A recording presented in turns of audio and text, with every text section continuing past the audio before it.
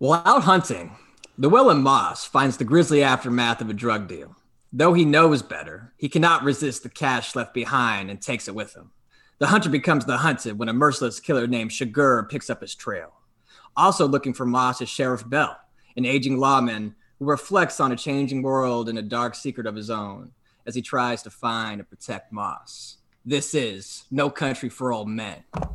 Something Jean. Carla Jean. Good old Carla Jean. Sweet Carla Jean. That's what we call her down at the corner store. Sweet Carla Jean. Every day she'd walk in, and for a quarter she'd buy a popsicle for herself and her baby sister, and she'd walk back down to the house there. Carla Jean, yeah. Like, what if we made a movie where the last scene was just M. Night Shyamalan waking up? Yeah. Then that's fire. That's crazy. That's pretty good.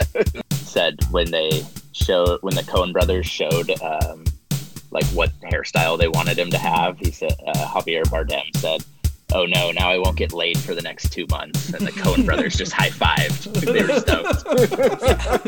They were like, "Yes, this is exactly what we want. This is it. Keep those legs strong. You don't need any sex while you're being Anton Chigurh." Welcome. Yeah, we're talking about this movie. No one else has ever. No. This is the first time anyone's ever talked about this movie. Groundbreaking stuff here. People don't even know what they're in for. Like, how did this movie go undiscovered for this long?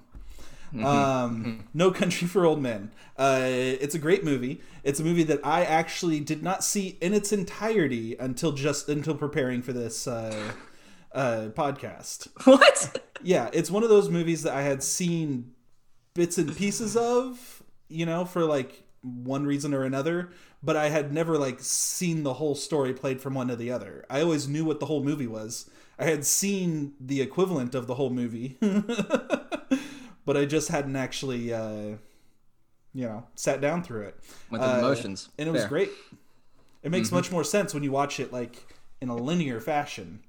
That's why everybody talks about this. I get it now. That's why.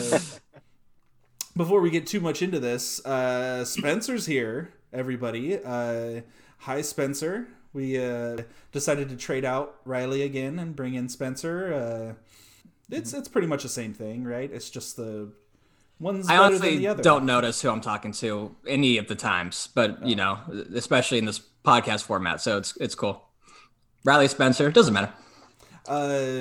But anyway, let's forget about that for right now and just go straight into Spencer. What's your initial reaction about this movie? Hot take. It's pretty good. Hot take, Spencer. Blazing. Yeah, I've always loved this movie. Big Coen Brothers fan, and I think this is definitely. It's hard to pick favorite. I think it's interchangeable at the top there, but definitely one of their best work. It's probably from their serious work, it might be their best. I think the other ones near the top for me, like Inside Llewyn Davis and like Oh Brother, Where Art Thou, tend to lean more towards into the comedy and the weirdness that they are known for. This is just like a technical marvel. It's shot amazing.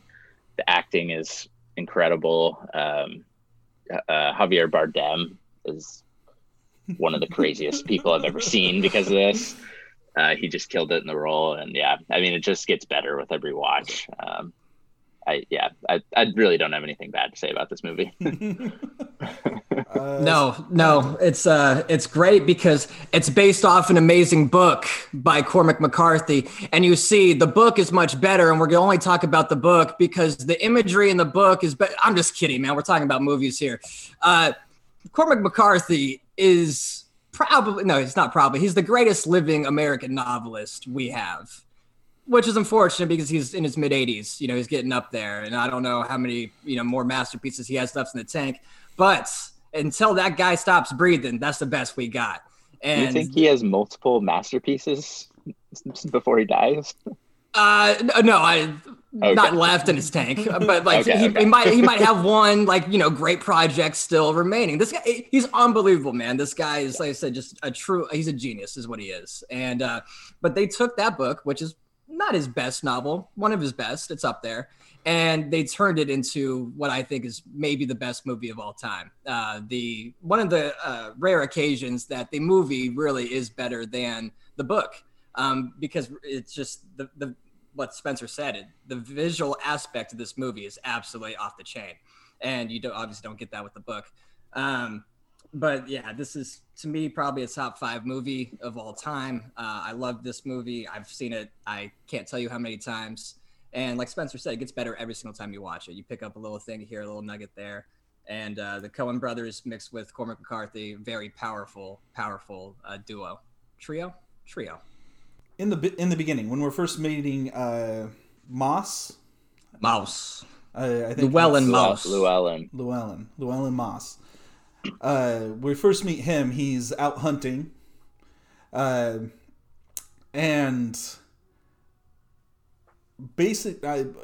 as I'm like learning about the character, basing off of the first thing we see him do, which is not nail a shot from. He was a decent way out, but it was a bad shot. He didn't missed by several feet. Yeah.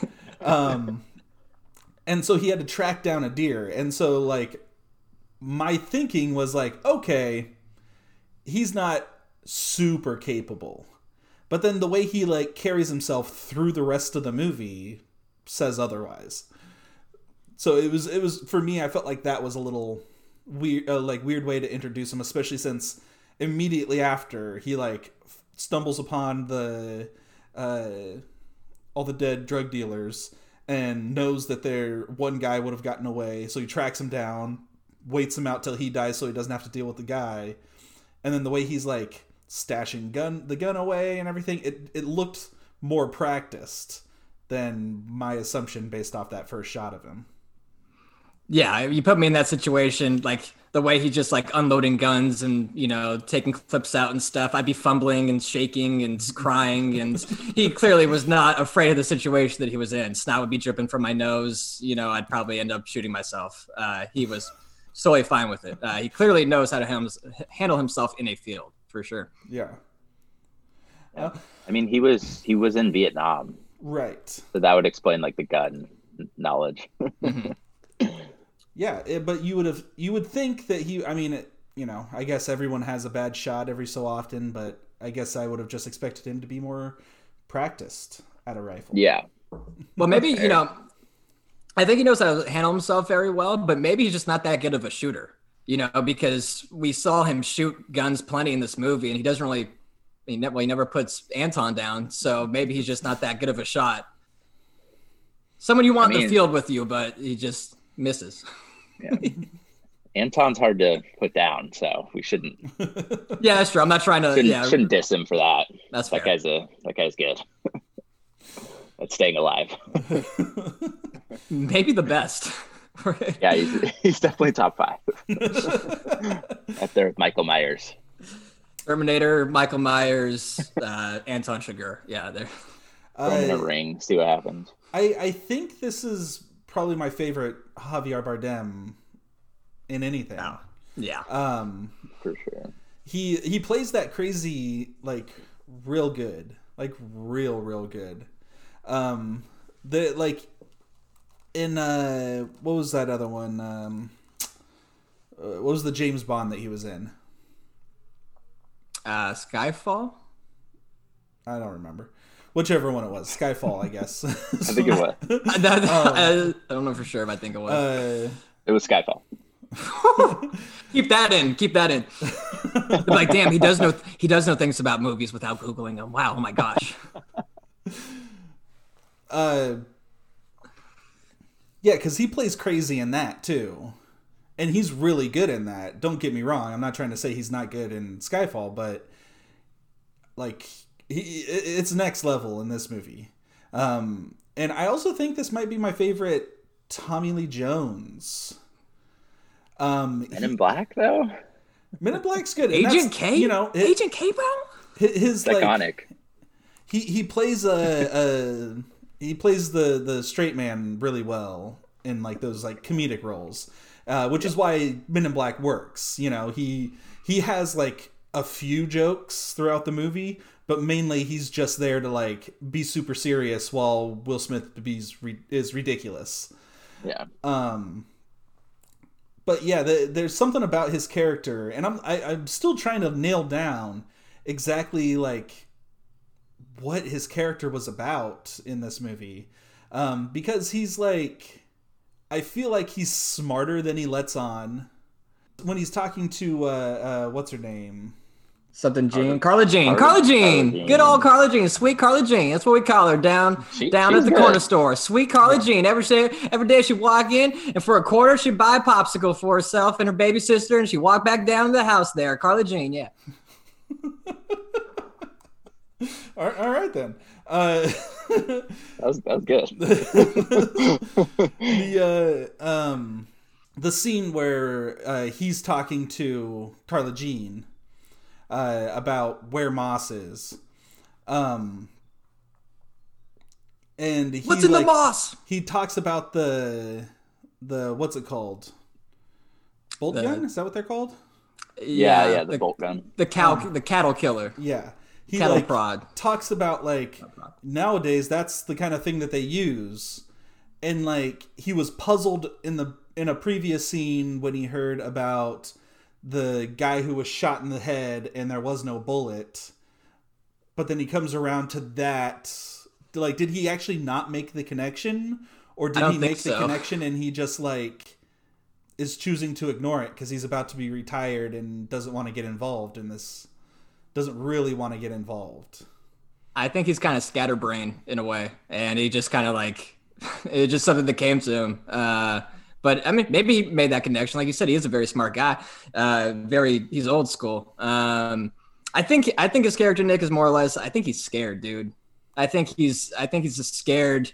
And not to say he's not a brave man by any means, or a good man, but I think he's fearful of the world that is what is becoming. The things that he's seeing nowadays are not what he was seeing, back in the day, which might not even be true. Because we hear the stories of like his uncle, getting shot on the porch for absolutely no reason. These things were happening before his time, but it's an older man who is just, kind of caught up in the newer worlds. And I think he's just kind of struggling through that a little bit. A little fearful of what's going on, maybe. Okay. I saw it more as he kind of feels that no matter what he does, that like evil is always going to be there. Like even if he takes down Chigurh, like somebody else is going to be committing a crime elsewhere. So it's like that stuff's always going to be going on no matter what. Yeah, that's definitely part of it. Like fate is a huge part of this movie, and you not being able to do anything about your situation at times. And that's a strong theme throughout it. No matter what you do, you can live a straight, clean life. But if a psychopath walks up on you, there's nothing you can do about it. And that's why Anton Chigurh is one of the greatest villains in movie history. And he frightens me. He's my favorite villain of all time, because what he embodies is probably my greatest fear. I fear the random. I fear like the random act. I fear walking across the street in a car flying around the corner at 80 miles per hour and wiping me out. That's what Anton Chigurh is. He's that force of pure randomness, chaoticness that, is just out there in the universe. And that's some scary shit when he comes knocking at your door. Well, that explanation of him just pretty much sums up the whole ending of the movie. The final shot where he's like driving in the car and gets T-boned. Not to jump all the way to the end of the movie before we're talking about that. We do that every episode, so it doesn't really matter.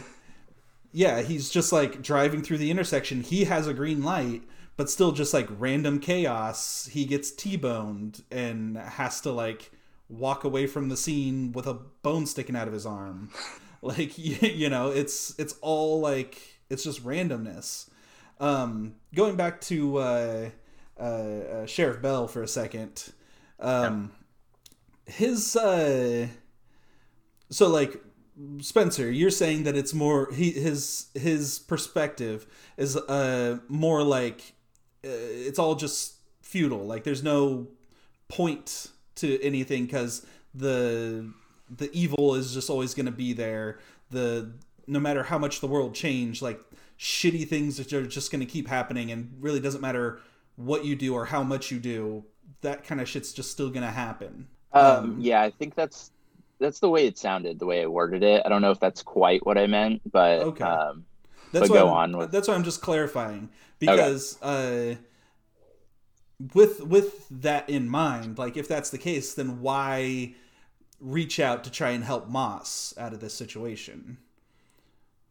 Right. That's a good point. Yeah, I think it's main. I think I was thinking more of just from like all the characters, kind of arcs throughout the movie. I think they're all kind of at terms with like no, their actions aren't really going to matter when like everything just keeps going on. So it's like the evil's always going to be there. Like Llewellyn could like if he takes the money or doesn't take the money, like the world's going to keep going on, and so he's going to take the money and try to make the best for him, because everything else is kind of just like outside factors where you don't really know what's going to happen. You don't have a choice in what happens, Yeah. which is kind of where Shigeru comes in. So, but yeah, I don't know that. Yeah, like you said, like him helping Llewellyn, he wouldn't really have like that negative of mindset where like everything's pointless because it's just going to happen regardless. But yeah. Okay. And he has a duty, Yeah. he clearly very much respects, law enforcement and, the principles of that. His family was involved with it. He still feels like he has a duty to this country and to his county, even though he very much knows he's outgunned, but he's just doing what he can.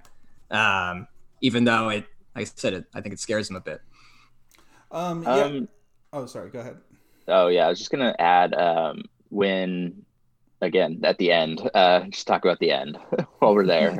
When Llewellyn dies and he sees those guys drive off, and this time I hadn't really thought about it before, but why didn't he chase the guys? It's like those are the guys that shot, like they're criminals. You should probably pursue them since you have sight on them, but he chose to just pull into the hotel and then like call the local law enforcement. I don't have them on my radio. Yeah. So I thought that was kind of an interesting choice as well. I think, yeah, he's like, I ain't doing that. There's three or four dudes in the back, in the truck, and they are all strapped, and they just committed, who knows, what kind of grisly murder. We know something's going on here. I'm not going to follow them. I'll pull in here and check on my guy. This is the reason why I'm here in the first place. So right. I get that, but yeah, if he would have just gone after them guns blazing like a crazy person, probably wouldn't have ended up too well for the old sheriff. In a more generic action movie, he would have. Mm-hmm. Or a younger man, a younger version of himself, might have, but older sheriff is like, no. So where I'm kind of falling is, I guess I lean a little bit more towards Remington's perspective, where maybe he's just kind of afraid, kind of the situation. Like he starts his day by rolling up on a bunch of bodies just like spread out in the desert. Like if that doesn't scare you, there's something wrong with you. You know what I mean? Yeah. It's like, oh, I feel calm now, finally. For the first time in my life, this is it. Just like drops in the grass. Sheriff, are you okay? I'm home. It's like catnip to the sheriff. But also, I think like you said, Remington, like he still has that like sense of duty. He's like, his family's steeped in law enforcement, and that's just kind of been a like defining piece of who he is as a person his entire life. And so with that sense of duty, but then also coming to the later stages of his career, he's starting to feel probably more like, what's the point of all this? I've been doing this stuff for however many years he's been working there. And like, he can still just like wake up one day and have to walk out to see a bunch of people murdered in the desert. You know what I mean? So it's like, it's having that like kind of like futility, sensation of like, my job hasn't really mattered. I feel like that kind of leads him into like the reason why he's trying to help Moss, is because like maybe after a long career of having to deal with a lot of terrible shit, he can end it, because he's about to end his career in law enforcement. he can end it by doing one last good thing, and that's getting Moss out of trouble. That's saving Moss from how he knows the story is going to end. And then once he fails at that, that's why he doesn't chase the guys that are rolling away with the guns, because he's just trying to save Moss. That's the only thing he's concerned with. And then he rolls up on Moss and he sees them and he's like, well, I couldn't do that. I couldn't do that one good thing before I left. And that's just kind of where he leaves it. I feel like he goes to who's the guy? Is that his dad that he sees in, like, at the end of the movie? Or that's his brother, I believe, isn't it? Yeah. I was gonna say, like, dad's fucking old. Yeah, he's still kicking. Out here making one pot of coffee per week. Oh god. Yeah. But don't worry. Even if there's some left over, I'll make a fresh, next pot. Every week. That's great. Yeah, he goes to him and he's talking to him about, like, some guy that he put away that died in prison, and he's like, what would you have done if he had, like, gotten out? And I think he's trying to see, he's like testing the waters for himself, because he's like, do I want to pursue this anymore? Like, I wasn't able to save Moss. Should I keep going and try to track down the person who killed him? And he ultimately decides not to, which is the right choice. I really don't think the sheriff is gonna be much of a obstacle for for Anton. No, that guy has a pretty strong ability to just mow down whatever's in front of him, no questions asked. Poor sheriff, completely outnumbered there. It's taking on an army. Yeah, and he's just I don't know. I feel like that's a good place to kind of leave it for his character, I guess. Like, I've kind of that's helped me understand his character. Yeah, the imagery, the last scene where he's talking about the dreams, the imagery there is important, but we don't even need to discuss that because I guarantee every other podcast to talk about this movie has discussed it. So who cares about the fire? Fuck dreams. Fuck dream sequences, unless I write them, then they're tight. Because I write a lot of them. Because they're a huge crutch, and I rely on them for every scene that I do. Every one of my scripts ends with a character waking up from a dream. Yeah, every single thing it begins with them waking up from a dream, and it ends with them waking up from a dream. So you really have no idea what happened. There's levels to it. If you could somehow write multiple stories where that always happens, but you somehow trick the audience into not expecting it by the end of the story, that would be amazing. Yeah. It's like, I didn't expect it. I knew it was coming. How did I still not expect it? They're reading your 12th novel. Like, he did it again! It was a dream! It's like this son of a bitch! He did it again! Shyamalan just made all his movies end with he was a ghost the whole time. Yeah. It's M. Night Shyamalan. The last 30 seconds of the movie is M. Night Shyamalan waking up. Him himself waking up, and that's the end of every single one of his movies. So every single one of the movies is just himself dreaming. That's genius. I don't know. I think that would get him shot, honestly. If you just keep doing that over and over again, some fan's gonna run up on you.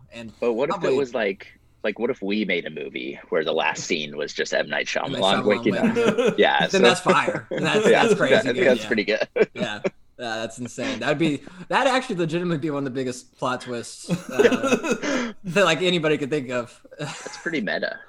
The entire movie is just a throwaway dream that M. Night Shyamalan had on a random Wednesday after drinking too much. That's what your movie was. Cool. He just wakes up. There's a bunch of beer cans next to him. Hungover. I don't even drink beer. That shit was crazy. I want to talk about the motel scene. Rob Schneider? Oh. Okay. We can talk about that too. Just throwing that out there. Yeah. The scene where Anton first catches up to Moss, and they're at the same motel together. So the guys in the room are from the cartel or whatever, the drug dealers, right? Yeah, cartel. We'll call them cartel. So they also had one of those little tracker doodads to be able to home in on the signal. Yes. Is what we end up finding out. Tracker doodad. I don't know what you call it. It's not GPS. Carly Jean, you run down to the store and you get one of them tracker do-ads for your little sister now. Here's your quarter. Here's your quarter. Everything else a quarter at this store. They got a quarter. This is only. But Mama's, that's our popsicle money. This movie was set in the 80s. It's not like it was that long ago. Like, Carly Jean, you get one of them tracker doodads. You gotta go find that $2 million. Yeah. Get you to Texas State. Yeah, off topic from what I was talking about, but I didn't realize when this movie was supposed to take place, like throughout most of the movie. The only thing that the thing that tipped me off as to when this was, because I didn't even notice the fact that nobody was using a phone throughout the whole course of the movie. But like the thing that I noticed was his beer had a pull tab on it. It was like one of the old style cans that actually ripped off the can. And I was like, wait a minute. It's like, let's see, he's drinking some vintage ass beer. Yeah. How long has that been sitting around? Moss is either living in the early 80s or he's the biggest hipster I've ever seen in the state of Texas. One of the two is true. I don't know which one. Like, oh, they're using a payphone? Okay, it's the 80s. Oh, yeah. Dead giveaway. Damn it. I mean, honestly, I would try to use a payphone whenever possible. I mean, I don't know how possible it is anymore. But like, yeah, you got to break down the freeway. Like, if you're trying to run away from somebody, I don't want to have to buy a freaking burner phone every time I need to call somebody. Yeah. That's a good point. That'd be expensive. You got $2 million. I only have a briefcase full of $2 million. You're like running for your life trying to get away with $2 million, and you're like, but like a track phone is like $30. Like, I gotta buy the card and the phone. Yeah. How much are minutes? Yes. You're just in a Best Buy. Like... The thing about Carly Jean's talking to him after he gets back from trying to give water to the guy in the truck. And he says to her, like, Carly Jean, at what point would you stop looking for your $2 million? How does he know there was $2 million in there? Because if he counted, that's fine. I can accept that. But he probably would have found the tracker if he actually counted how much money was in there. Especially because the tracker was like kind of at the top, one of the top layers of it. Yeah. That's the only plot hole. Like, it's not even a plot hole, but it's like one of the only like little pieces of like plot armor that aren't perfect that I could find in this movie. Yeah. And it's like, I don't care. I don't know. I'm just trying to find something. But like, I don't know about you, but if I get a suitcase full of money, the first thing I'm going to do, I'm not going to necessarily count it, but I'm at least going to go through it to make sure what it is. Mm-hmm. You know what I mean? Like, if I see a bunch of stacks that are labeled $10,000 on the top, I'm like, are they all $10,000? Are these all $100 bills? Like, I'm at least going to be fanning through all of those. I feel like I would have found that tracker before I even left the dead guy in the desert. Yeah, that's kind of my logic as well. I probably would have gotten out there clean. Although I wouldn't have been able to like track it down in the first place, you know. I wouldn't have been able to follow the blood trail. I would be like, oh, that's a blood trail. I'm definitely not following it. I'm running the other way as fast as possible. Yeah. And there's a hurt dog over there. Like, some shit went down. I'm out. Yeah. But that's the difference between me and Llewellyn Moss, besides a billion other things. That's why you'll never be a millionaire. Well, I'll never hopefully die on the bottom floor of a seedy hotel, you know? Hey, that's I was gonna try to make it cool, but it's not. I realize there's nothing tight about dying on the bottom floor of a seedy motel yet. For some of us, that's all we could wish for. The peak of my existence was dying on a floor that hasn't been vacuumed in 2 weeks. So here's a question. Wait, was he dead in the pool or was he in the motel? Motel. He was in the motel. Oh yeah, the other guy. It was just one of the other guys was in the pool. Because there was a dead guy in the pool, Yeah, right? yeah, Yeah. Okay, yeah. yeah. He was wearing the same shirt. He was like in the hallway there of the hotel room right when you walk in. Because I was thinking, because he has that conversation with the lady at the pool where she's like trying to get him to come drink, and he's like, "I'm a married man." So I was like, for a second, I thought it implied that he went back to party with her, and then those guys ran up and shot him, and he died in the pool. I think I thought that the first time I watched it. Yeah. Yeah, it's pretty easy to think that. I mean, on the I want to first know. watch, that Sorry, happens. It just happens so quick, and Yeah. you're just like, "Whoa, wait, what? And It's about to end." Like, It's really shows you like, yeah, he's not the main character of this thing at all. Like he dies unceremoniously, like in a off-screen death. You know, all of Yeah. a sudden you just pull up, his body's there. Okay, we're moving on. You know, he's gone, and that's really cool. I wish they would have showed. I mean, I like how they did it, but I would have liked to have seen how the murder went down. Because I mean, he knew something was coming. You know, he was paranoid as hell. So I wonder how they got him to open that door. You know, yeah, it's interesting because like the window wasn't shot out. You know, they didn't like just go full guns blazing and just light up the place. No, they got him to open that thing. So, Or maybe they caught him before he made it back to his room. You Yeah, know what I caught him mean? And slipping. he was running back, or maybe right as he got back to his room, and they were just like waiting to ambush him. Who knows? yeah, But Yeah. like he didn't Doesn't matter. He didn't go out like a punk. Like he at least took one guy down. You know, when it was like him versus 5 guys, he still at least got a shot off. yeah. maybe he's a better shot than I was giving him credit for. I forgot he did get that guy. That's a good point. he's good at close range, not long range. It's But, where like, he suffers. Sheriff Bill walks by this guy like bleeding, crawling away, who's like right next to an automatic weapon, and just like keeps on walking. Like, oh, I'm just gonna leave that guy there. He probably won't do anything. Like this job sucks. He just like he really doesn't do anything for the situation. He just like walks up and then tells one of the people in the room to go call the Call the police. They're probably just like, you're the cop, right? See your badge. Yeah, I think he explained it was out of his jurisdiction. I think is what it was. Yeah, he said he didn't have them on the radio, the local law Okay. enforcement on the radio. Yeah. But still, yeah, that's not a good look. Just like from their perspective, they just see a Yeah, cop walk up after like a bunch of fucking assault rifles are shooting somebody, and He's like, yo, that was crazy. Call the cops, bro. Like, yeah, I'm not dealing with it. I need a drink, man. Is there a bar in You this got a motel? Does any motel have a bar? Is that what separates a motel from a hotel? I think that might be. I think we're onto I think we something just- here. Yeah, I think we finally figured it out. Makes a lot of sense. So we got off topic, but going back to the motel scene that I was talking about before, just total badass scene. Like he comes in, just blazing, just freaking taking fools out. That first guy, he like shoots his hand off, or almost all the way off. First, like he missed. He like is trying to keep him from reaching for something, I guess. But then like everyone else, he just like lights up right away.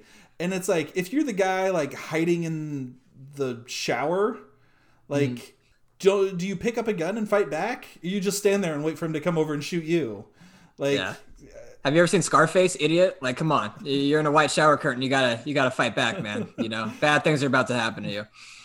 it's impossible to say what you would do in that kind of life or death situation. But like, I feel like you chose poorly. It did not end well. So yeah, I'm not saying I would do a whole lot better, but I wouldn't do that. I know that. I want to just be like, nah. I I'd would probably just like shoot start myself shooting beforehand. through the wall, Right. try to scare him off. That's the move. Yeah. And like, Yeah. Even if you're like to the point where he's like in the same room as you, he then like grabs the curtain and like pulls it over so he doesn't get splashed. And it's like, you know what he's about to do. Fucking Yeah, like I was- grab the gun, jump at him, like do something.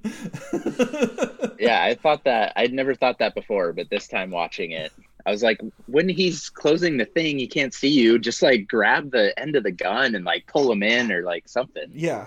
No, there's It's definitely like- a chance to fight back in that situation. Like, I don't think if it was me in that situation that I'm actually going to get the upper hand and actually, like, be able to survive the situation. But I'm not just going to go out like that. Like, I got to do something. That guy was like, I could just take this bullet and end it, or I could fight back and it'll be probably a more painful death.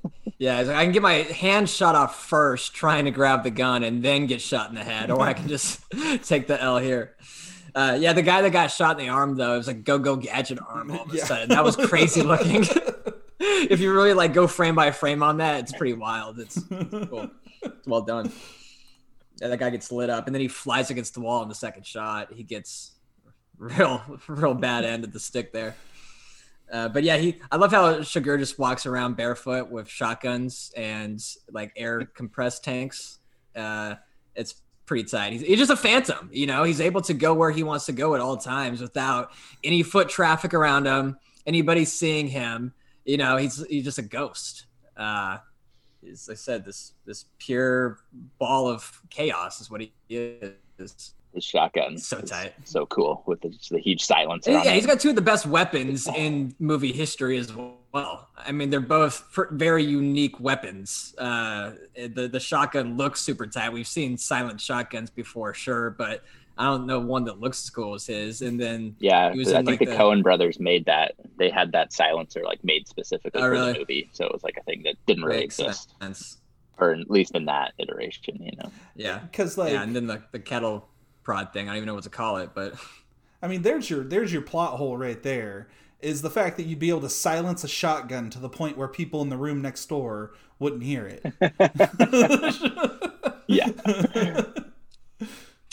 Yeah. yeah. But it's a big piece of shiny metal in the end, so of course it would just looks be like badass. Don't get me wrong. pew pew. Can't hear anything. So I think the official name for like the cattle air compressor thing is a pistol. Say it again. Bolt At pistol. least that's what Wikipedia is calling it, a bolt pistol. Bolt pistol. There's a section on the Wikipedia page for the bolt pistol. Okay. And it just one of the sections is titled "Use for Homicide," Oh Nice. god. It's like at and it has like 3 examples, and then it says "in fiction." So Anton Chigurh. So my plan now is Pennywise, really. apparently somebody used a bolt pistol on Pennywise in the new It movie. I never saw the second one. It was in the first one. Saw the first one. Don't remember that at all. Yeah. I think that actually that's the way to get away with murder in the future is you use one of those, you know, person's dead, and then you take a bullet that has been shot and you pick it up and you place it in their forehead. So they're like, oh, that person got shot. We got to look for the gun, the murder weapon, and the person that has a gun. They come to my house and they're like, well, you just got a bolt pistol. You're clearly just a farmer. Like, yeah, I'm just a cattle farmer, man, living in a city away from the cattle. So just for future reference. I guess. Why are they so quick to? They're like automatically think you're a suspect, but you can get away with it that easy. The police Doesn't talk really to add me up. every time there's a local murder. Yeah. They've been suspicious of me for a while. Haven't caught me yet, though. Nope. And I just told them all my plans on the internet, which is bold strategy, Cotton. Let's see how it pays off for me. But If Somebody's one gonna were commit to that murder murder someone. and frame you. yeah, I'm doing the OJ Simpson thing. If I were to murder somebody, this is how I would do it. Not that I would ever do it. That's one of the craziest moves of all time. Oh, the number one craziest move of all time is OJ writing a book about how he could do it if he wanted to do it. I don't agree with that. That was weird. It's like, dude, okay. You got away with it. Just You won, dog. You won. Chill.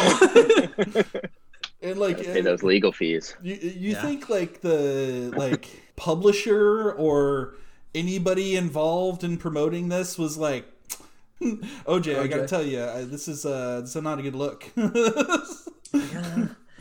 It's like, I don't know, man. They probably just saw the dollar signs and were in. OJ Simpson versus Anton Chigurh. Who wins, fam? Anton. Anton Chigurh. Definitely Anton. But Anton never rushed for 2,000 though. Anton Chigurh should write a book. How he'd kill OJ. God, yeah, the entire book would just be him talking about like if he should write the book or not, and like flipping a coin, like probabilities, and like how the pieces of paper got to him. Like, this piece of paper has been traveling for 14 months to get to my possession ever since it was cut down the tree, and I too have gotten here from 14 months ago. Now, to flip the coin and write. I have so much in common with this paper. It's like, I need you to sign your name, man. Like please do it. Just sign the receipt so we can all go home. But this pen, how long did this pen travel to get here? Like, I opened the pack today. Friendo, now you gotta die. That scene is crazy. That scene is crazy. It's the poor clerk, you know, as the realization of like the reality that he's in. He's slowly realizing it, and it's kind of trickling over him.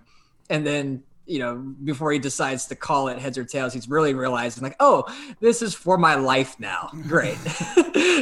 Like, well, I got no option here. And he gets it right, thank God. But he lucky quarter. Keeps saying like, I need to close the store. I need to close the store right now. Come on, man. Please. Like, please just let me close the store. I'm begging you, man. So he should not have told Anton Chigurh that he lives out back. That was questionable. Yeah. I'd be like, oh no, that's just a guest house. I'm gonna like a that few miles away. You're like, oh no, I don't own the property. I just work here. It's like, yeah, my wife. My father-in-law, who really hates your guts and your entire general philosophy, lives back there. You should go say what's up to him. Since I married into it. Yeah, I like that little exchange that he had. He's like, it's not a way I'm putting it; it's just how it is. Like, yeah. Everything he says is just unnerving, man. It's just like, oh God, I would hate to be in this situation. Like, this guy is pissing his pants right now. Anton speaks in complete absolutes. You know, there's no metaphors. It's just pure absolutes. And he really doesn't like it when people do talk in something that might be, you know, a little bit of metaphor, you know, or something that's not the complete truth of whatever they're talking about. And yeah, that upset him. Like, you know, no, yeah. That is what happened. I'm laying this out for you. And yeah, he's a fucking nutcase. Edit that. He tells the guys, like, keep that. Don't put it in your pocket. It's your lucky quarter. And then he's like, okay. He's like, no, it is your lucky quarter. It's like, yeah, that guy was definitely going to kill me if I didn't answer right. Yeah. But then he brings it back to, like, the reality where he's just like, but it is just a quarter. Yeah. You know, he's like, even though I'm talking all this crazy shit, it is just a quarter. Yeah. God, that the way he talks just makes my brain hurt sometimes. It's just like, you're crazy, man. Please don't kill anyone else. He's absolutely insane, but he definitely does have a certain code that he lives by. You know, there is certain parameters, and Carson Wells, the Woody Harrelson character, he touches on that. He's like, this guy, he does have principles. They're crazy principles. You know, he's out of his mind clearly, but he does have, you know, some set of standards that he lives by. The rules in his own made up universe for himself. And that makes him a better villain, a cooler villain, as opposed to just being a homicidal maniac, like Woody Harrelson also calls him at the beginning. But there are a lot of those around, so that's why having a little bit of a moral compass is a nice touch. Yeah, I think the gas station attendant said this too, but Carla Jean definitely said it at the end. She's like, "You don't have to do this. Like, you don't have to flip that coin. You don't have to kill me," type of thing. But he's like, "No, this is what's happening." I made a promise. Yeah. It's like, but you killed the guy you made the promise to, so now you don't have to break it. You don't need to keep the promise because he's dead. Checking his boots once he leaves the house for the blood. Yeah, he's not a fan of getting blood on him, clearly, unless it's his own. Then he has like an absolute surgical ability to, heal himself, which is another something that I have no ability to ever pull off. I hate needles more than anything. I can never stick myself with a needle to stitch myself up. That sounds insane. He also has an insanely high tolerance of morphine, or I'm assuming it was morphine that he injected himself, because he loaded that entire syringe up and he popped that right into his system. It's a lot of probably morphine, and he was able to take it, not overdose or anything. So Anton probably has some type of substance abuse problem as well. Yeah, it seems so. And he's really skilled at breaking. He knows exactly how to like distract everyone so he can go steal the drugs. He's done that before. Yeah, when they first come up on the car that he burnt out on the fields, they're like, how does a car even burn that way? And then it shows you how he blows it up. It's like, no, there's a specific way you do this. Yeah. That shot of him just walking away from the car and it explodes while he's limping. I just remember seeing that when it was like nominated for the Oscars and stuff. They would always show that clip. Right. Like, oh, this is so badass, dude. But he's so crazy. He's evil. I don't like him, do I? Of course you do. He's definitely he's a crazy psychopath, but like he's also kind of cool. Like he's got some swag to him. You know what I mean? Mm-hmm. Like definitely. Cool, in the weirdest ways possible. Yeah, because his haircut is terrible. He's a dork. Yeah, but somehow he's awesome. Yeah, because he is absolutely in control of every situation. Right. If Absolutely. He's rolling up on the scene, he's the man there. He decides the outcome of whatever's going on in the situation. Even though, aesthetically, he's a dork. The haircut's weird. He moves weird. He talks strange. But he's cool as shit at the same time. Yeah. He's truly an anomaly. There was this was on. I just found this trivia when I was reading stuff online about the movie, but said when the Coen brothers showed like what hairstyle they wanted him to have, he said Javier Bardem said, "Oh no, now I won't get laid for the next 2 months." And the Coen brothers just high-fived. They were stoked. They were like, "Yes, this is exactly what we want. This is it. Keep those legs strong. You don't need any sex while you're being Anton Chigurh."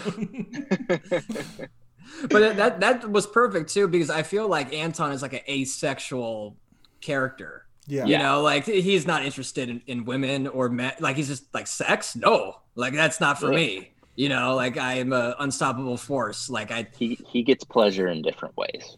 Yeah, he's like above sex. He's like, I have elevated to a plane higher than sex. Is murder a higher plane than sex? Maybe to a psychopath? Yeah, in a way. I think like, you can. That's how I get off. Yeah. Yeah, you definitely feel a lot of different things than sex when you murder someone. I guess. I would assume. I don't know. I don't know. I cry the same. It's just. I can't tell a difference.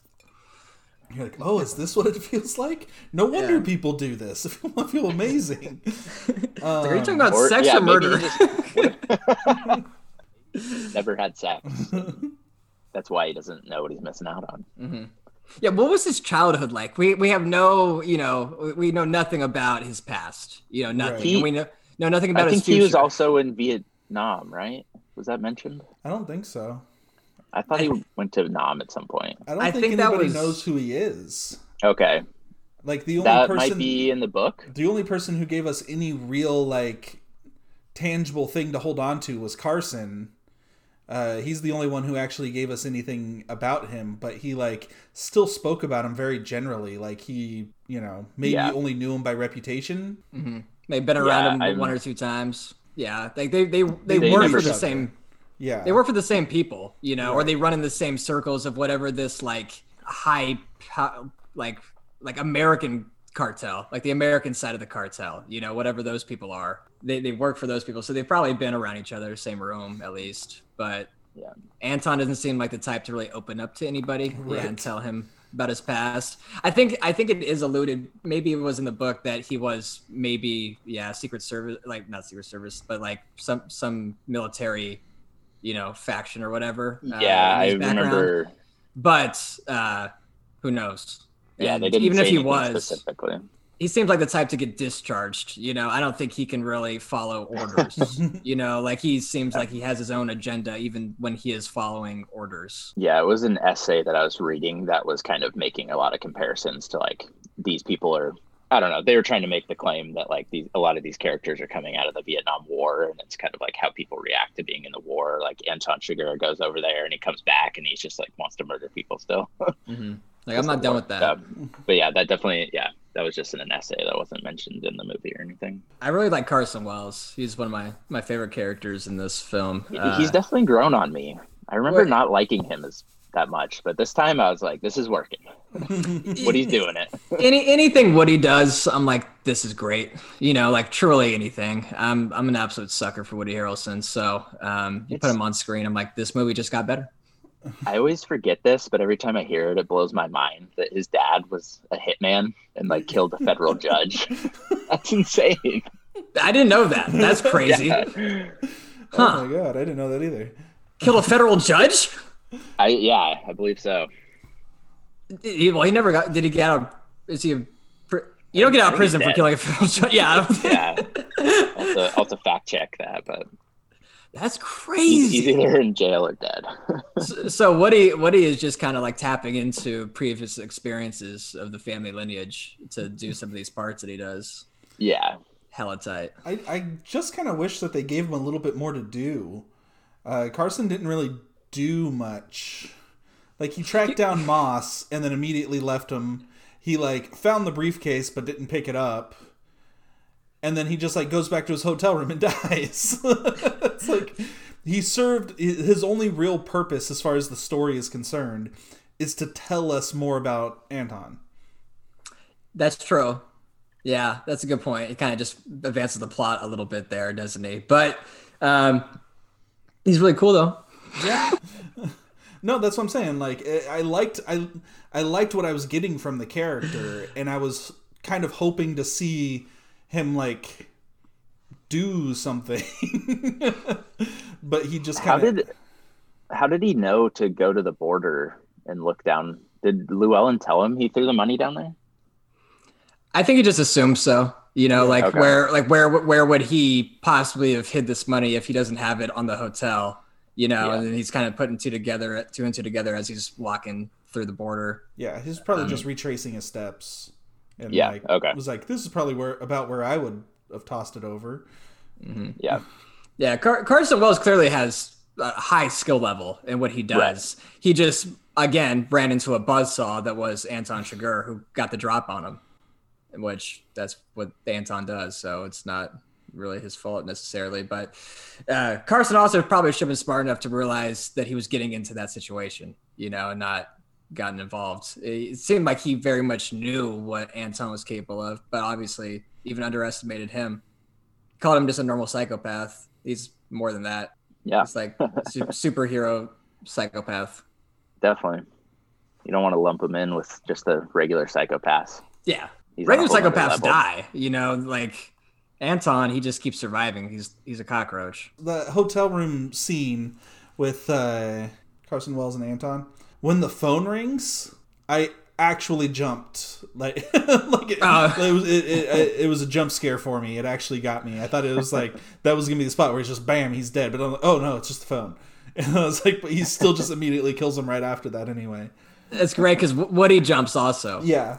Woody's like, oh wait, no, I'm good. Am I? And then he's not. But I was right there with him. I thought that was really good. And then it ends up being Moss on the other end of the phone, and they have their whole exchange, and that's where he tells him, it's like, I can either kill your wife or not kill your wife. And he's like, fuck you, and just like, basically. That's where you really see where, like, Moss is caught up in this all of a sudden. He is not part of this world. This is a world that he knows nothing about. He's an absolute stranger in this heroin drug dealing world, whatever this is, whatever he stumbled upon.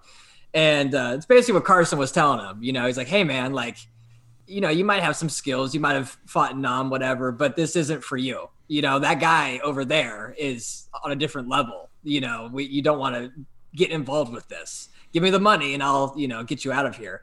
But he, thought that he can hang with it. And clearly it's just, there's different levels to this. And that's why Moss got. Yeah. Oh, one thing we didn't really talk about, which I wanted to, was the in the conversation between Sheriff Bell and Carla Jean, he tells her a story, the story of Charlie Wassler, whatever it is. And go Charlie. He used to go down the corner store too for 25 cents a day, pick up a piece of rope and go tie his cattle up. He tells him like this guy was a butcher, or he ran cattle or something like that. But either way, he went to kill a steer, glanced the shot, and it ricocheted, hit him in the shoulder, and he has never been able to even reach up to grab his hat anymore. So good. And during that scene, that's like the first scene with Tommy Lee Jones, where I'm like, he's like really good in this scene. Like, like in this part, he's really good. He's cooking. Yeah, he starts to open up there, and he like tells this whole story, and then the callback to that conversation when Carla Jean calls him to tell him where Moss is. She's like, that story you were telling me about Charlie was that true? And he's like, Charlie? And he's like, oh yeah. He's like, well, I can't vouch for every particular detail, but it's true that it's a story. Yeah, he didn't cover that one well. But I mean, at the same time, it's like, it didn't matter. Like, the point was the thing that, mattered. He still was able to make the point. And that's like the purpose the story sold. But I loved it so much, the way he's just like, well, I can confirm that it's a story.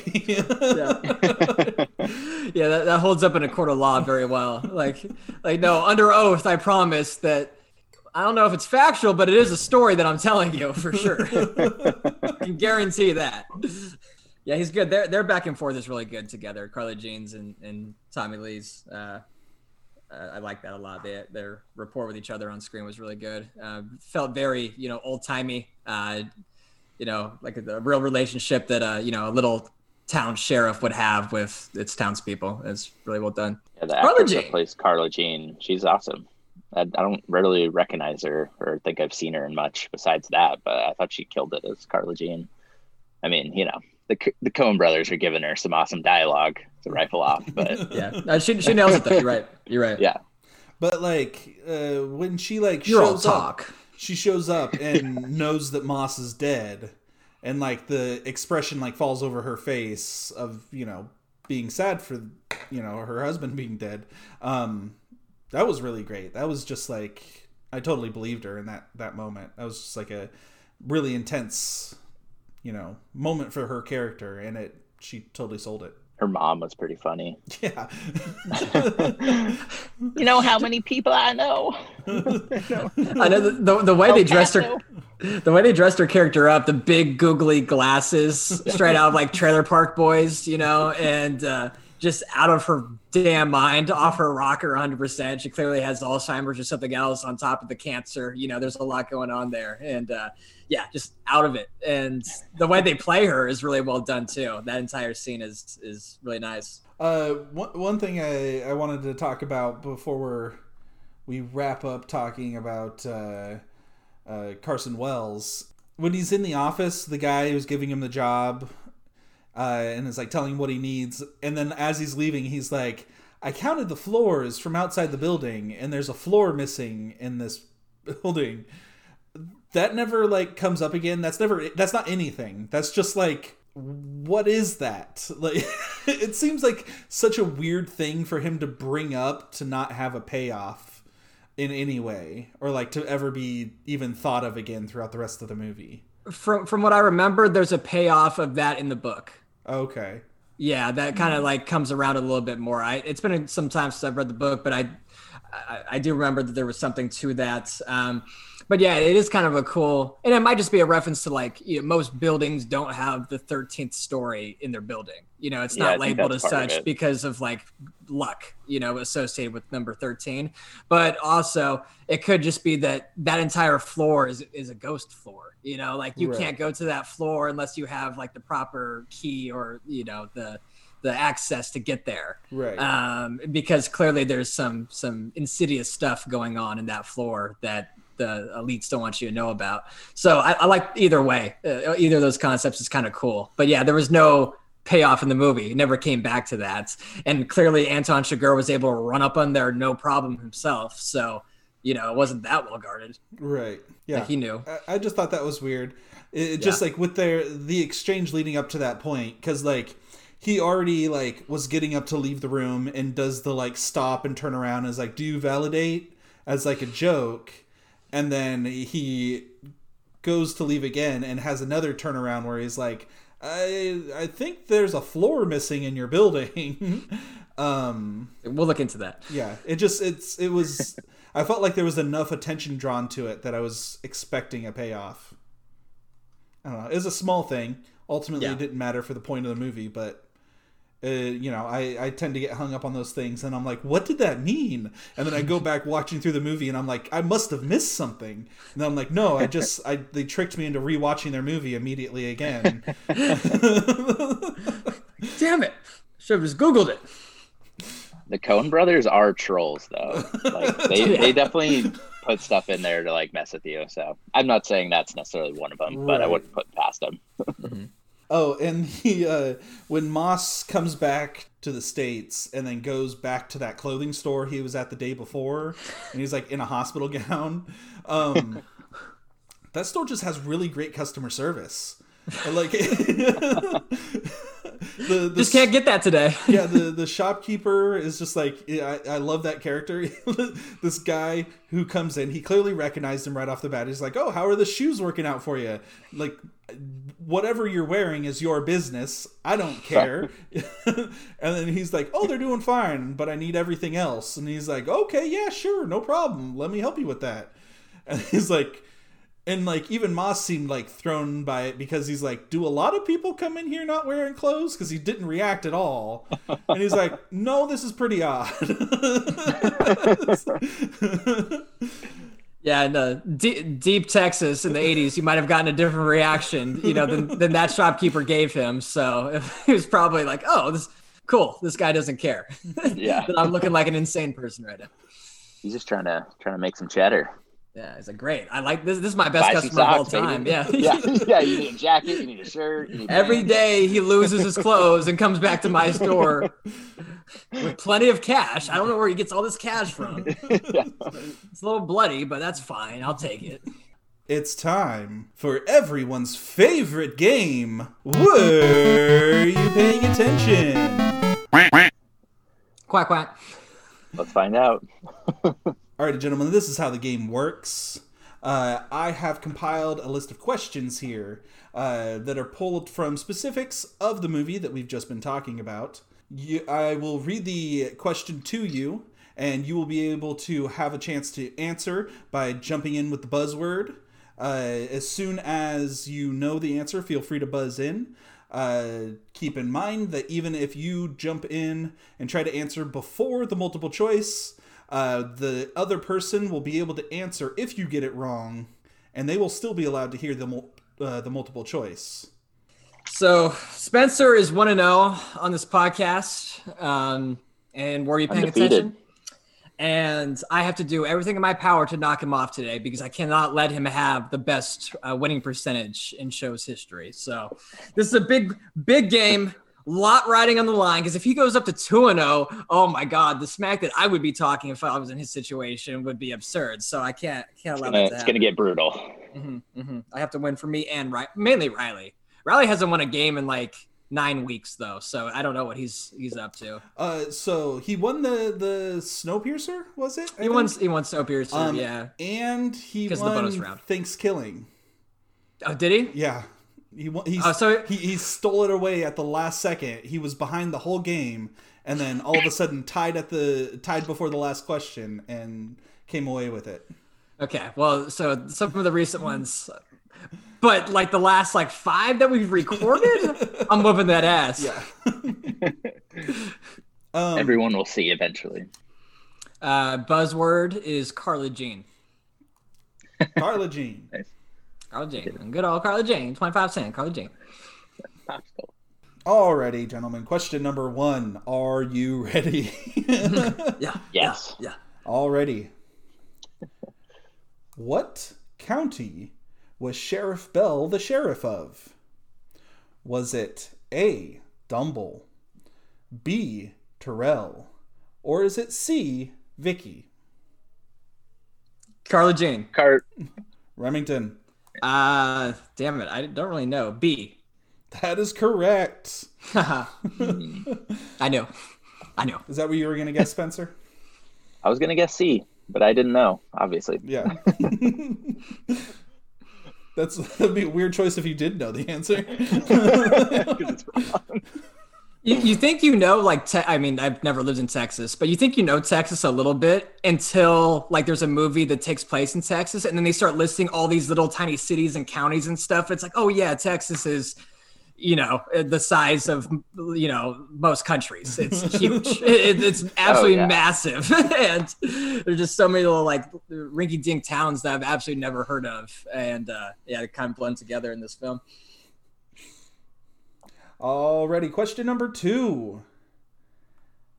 How many dead bodies does Moss first walk up on in the desert? Oh, gosh. Is it A, 9, B, 7, or C, 5? Carla Jean. Carla Jean. That's Remington again. I'm going to say C, 5. That is incorrect. Spencer, Oh. you have a chance to steal the point. What? Blasphemous. Do you want to hear the multiple choice again? No. No, it's either A or B. Yeah. Good job. I'm gonna go A. That is correct. Whoa, there's 9? There was 9 bodies. I thought it was 5. I specifically said dead bodies because there was 10 people there, but the first time he walks up, the dude in the truck is still alive. So there was 10 people total that died from that particular incident. Question number 3. What time is it when Moss finds the bagman dying under the tree? Carla Jean. Why did I do that? Jump the gun, bro. If I just hesitate for like 2 seconds before giving the multiple choice, he just jumps in with it. I just freak out. It's not like I don't know that the time was 11:38. No. That is Damn incorrect. That was really close, though. 11:40? What are my options here?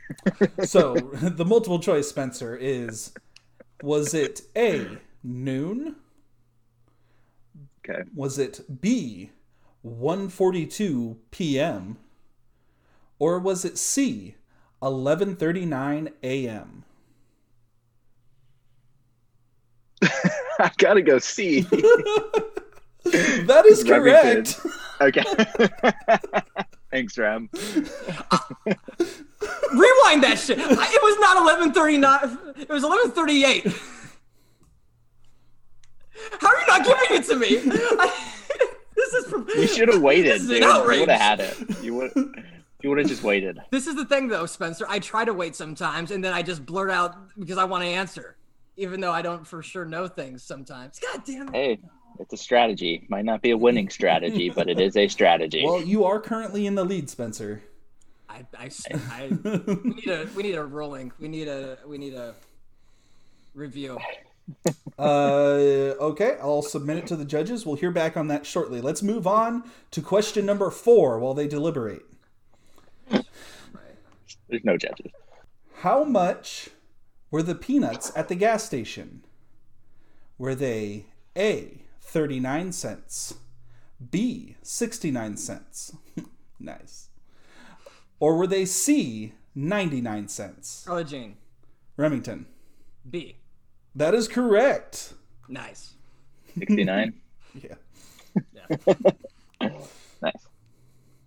All right, so I'm finding that scene right now with the watch, and there is absolutely an argument. It's 11:48. or 11:38. There's absolutely an argument that it's 11:38. Oh, is it? Yeah, it's not a digital. It's not a digital. No, it's an analog. No, watch. it's hands on the face. Yeah. Well, let's man, hope this doesn't come down to the last bit, to one question. This is. I'm sending the picture. This is out. What a trash rolling. I don't know how I feel about this. I'm just trying to make some discrepancy just in case I do end up losing. Then I can be like, no, I was robbed. Give an excuse. Yeah. Well, it's all tied up right now, Rem. So you may not even need it. Should be thrown, but it's cool. It's cool. You know what? I'm not one to complain. About my position. I'm just here to win. Just gotta keep grinding. Loser. Just trying to be like those high school basketball prospects that just really care about working hard and grinding. That's all I care about. Hashtag devil emoji thing. Hashtag the one where the guy's 100. like smoke is coming out of his nose. That one. Yeah. People don't use emojis, right? Not adults. We've all changed. Yeah. I think we just Apple and they put out the emojis and then we're just like, we're going to use these in a different way than you intended. You're ironically, yeah. It's sheer irony. That's the only time I use them. I pretty regularly will like text Kristen with like cute little heart emojis and like kissy faces and stuff. That's different. I think emojis are like an easy way to act like you are like trying. It's like I am putting in effort. Look, I put a heart emoji. I love you. Like, see, I put three kissy faces. I put in 3. It's crazy. You can't just be given 3 kissy faces every time though, because then it loses its meaning. You just like send a regular message. It's like, what would you like for breakfast? And it'd be like, Starbucks is fine. Kissy face. Or it's like, hey, I went to the store. I got you something special. 3 kissy faces. You have to use it appropriately. What'd you get her? No, that was from her to me. She bought marshmallows. I'm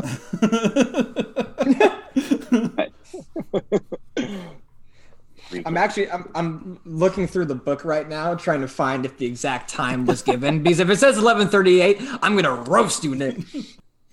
Okay, well, we're gonna keep moving right along. Did we hear back? Judges are sticking with the initial ruling. So what was that? It's calling down, and they're keeping it. Oh, damn it. Okay. Yeah, my producer's telling me we have to move this along. Fair. Question number 5. What did Anton get to drink in Moss's trailer? Carla Jean. Remington. Some good old milk, baby. Some good old milk. That is correct. Carla Jean ran down to the corner store, bought it for 25 cents, brought it back to the house, and Anton drank it. Was it whole milk, 2%? Didn't say. I didn't see it on the bottle. It's not part of the question. I assume It's so. on the glass bottle. I'm assuming it was whole milk. Okay.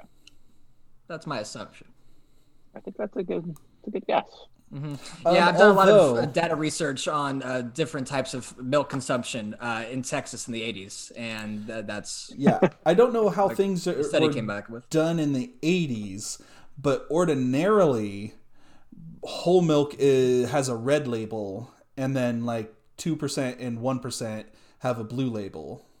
This is actually the second straight podcast we've talked about why whole milk having a red cap. Weird. Yeah, it happens. Yeah. And I'm pretty sure the bottle he was holding was blue, so. Yeah, that's true. But Anyway. yeah. It It wasn't almond milk. This was the 80s. yeah. So. I know It that. wasn't almond milk. Yeah, it wasn't almond or So oat. we're about halfway through the game. Point Oats. check. 3, Remington, you are ahead by 1 point with 3. Spencer trailing behind with a gentleman's 2. Yeah. assuming that we're going off of this the scoring that has been previously established and not retconning something with a question that was questionable. We're not retconning it. It's the ruling has been made. It's fine. Alrighty, question number 6. What was Carson Wells's rank in the military? Was it A, Major, B, Colonel, or was it C, General? Carla Jean. Remington. A. That is incorrect. Fuck. Spencer, you have a chance to steal the point here and tie it up. I can see. That is incorrect. He was a general? No, it was Colonel, which was Colonel. B. I was gonna say. Like, what? Colonel Carson Wales. It's tight. So, gentlemen, since you both got that wrong, this is a rule that I didn't really mention earlier, but it's something that we try to carry through most episodes. If both of you get the answer wrong, I get the point. Nick's on the board. So you can potentially win. I could potentially win. It's always a poor showing from everybody else whenever I end up on the board. Yeah, it's not. I did also end up on the board in the Thanksgiving episode. That one I was actually pretty close to winning. I was gonna say, yeah, that was like that was a runoff between us three on that one. Like that was sketchy. Alrighty, we're on to question number 7. What was Maz's outfit in Nam? Carla Jean. Go. Questionable. 12th Infantry Battalion. Yes. That's a point for Remington. That's a solid point for Remington right there. Would you have gotten that one, Spence? Yeah, obviously.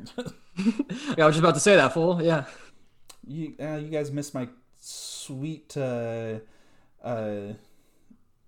Rambo reference from my multiple choice options, but that's okay. I'm sorry. Yeah, sometimes I mess up your plans by answering too quickly. I realize that. Question number 8. What does beer lead to? Carla Jean. Remington. More beer. That's another point for Remington. You quick. It's quick. Nice. More beer. That's true, though. Going into the last question, Spencer, you're still down. I think the Coen brothers get really drunk. Yeah, we get smashed. I can't picture that for some reason. Actually should. They're like, we made another classic! We're the shit! They are really cool. Alrighty. Oh, yeah, dude. Question number 9. What room number was Moss in when he died?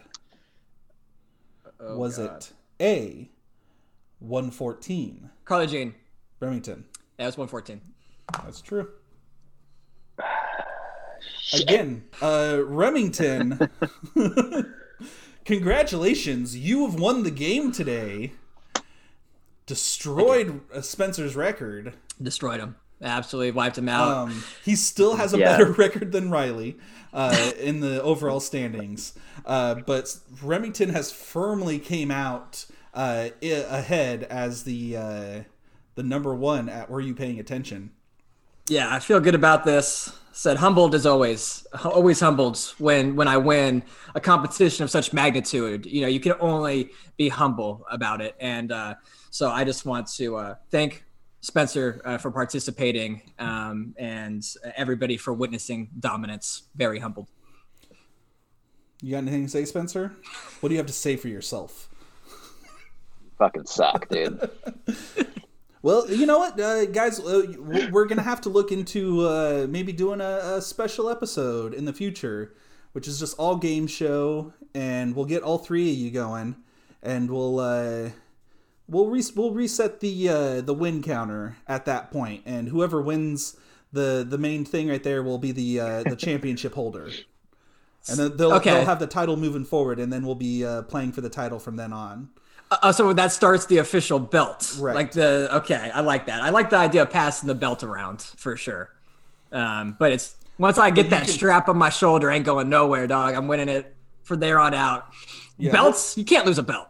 We'll see how all the specifics of that go. But I'm thinking of having like a record counter and then bigger trivia events for the title. Be fun. But anyway, none of that really matters right now. I will say, for the record, Remington did win today, but he tried to call his shot before we began this and said that he was going to hold Spencer down to 0 points in the game, which he failed to do.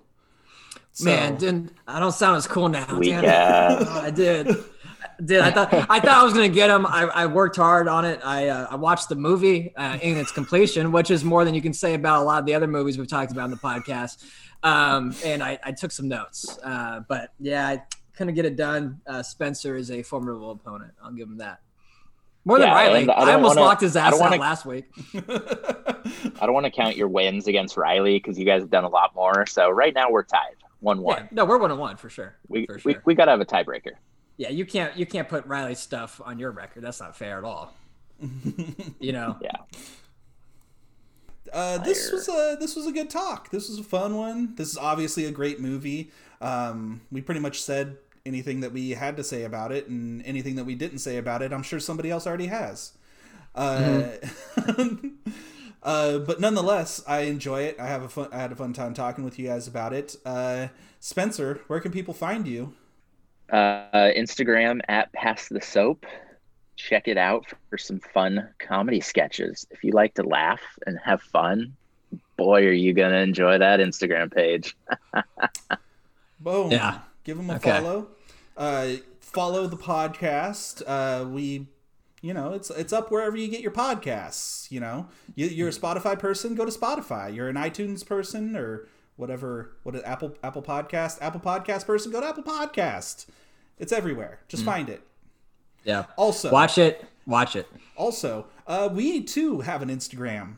You should go check that one out too. Oh, yeah, we do. Just right after ending this and before going to Pass the Soap, you should go to Useless Critics on Instagram. It's a great place. There's funny some funny art that pops up there from time to time, always themed to whatever the week's episode is. So if you want to know what episode's coming next week, you should just check out the Useless Critics Instagram, and you see some funny stuff along the way. Also, go there and leave a comment. Tell us what you think of the podcast. That's something that people do. Say something mean, even. Yeah, I don't care. Say how much you Negative, hate me. Positive.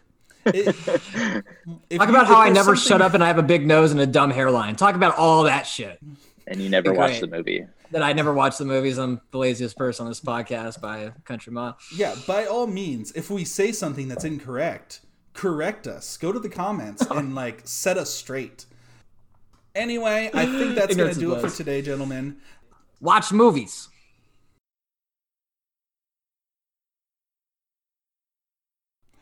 Alrighty, gentlemen. Question number 1. Are you ready? Mm-hmm. Good. I am not. Give me another 10 seconds because I didn't bring up the scoreboard. We just needed Alex Trebek to do that one time. That would have been fire. Are you ready for Jeopardy? I am not. I need to finish my whiskey sour. I'm being honest. I'm very hungover from last night, and I've been drinking some hair of the dog today, and a little discombobulated right now. He's way too professional to do that. Kidding me? Sure. Yes, R.I.P. to a legend, a scholar, and a gentleman. We lost a lot of legends this year. I ain't dead, fool. Year's not over.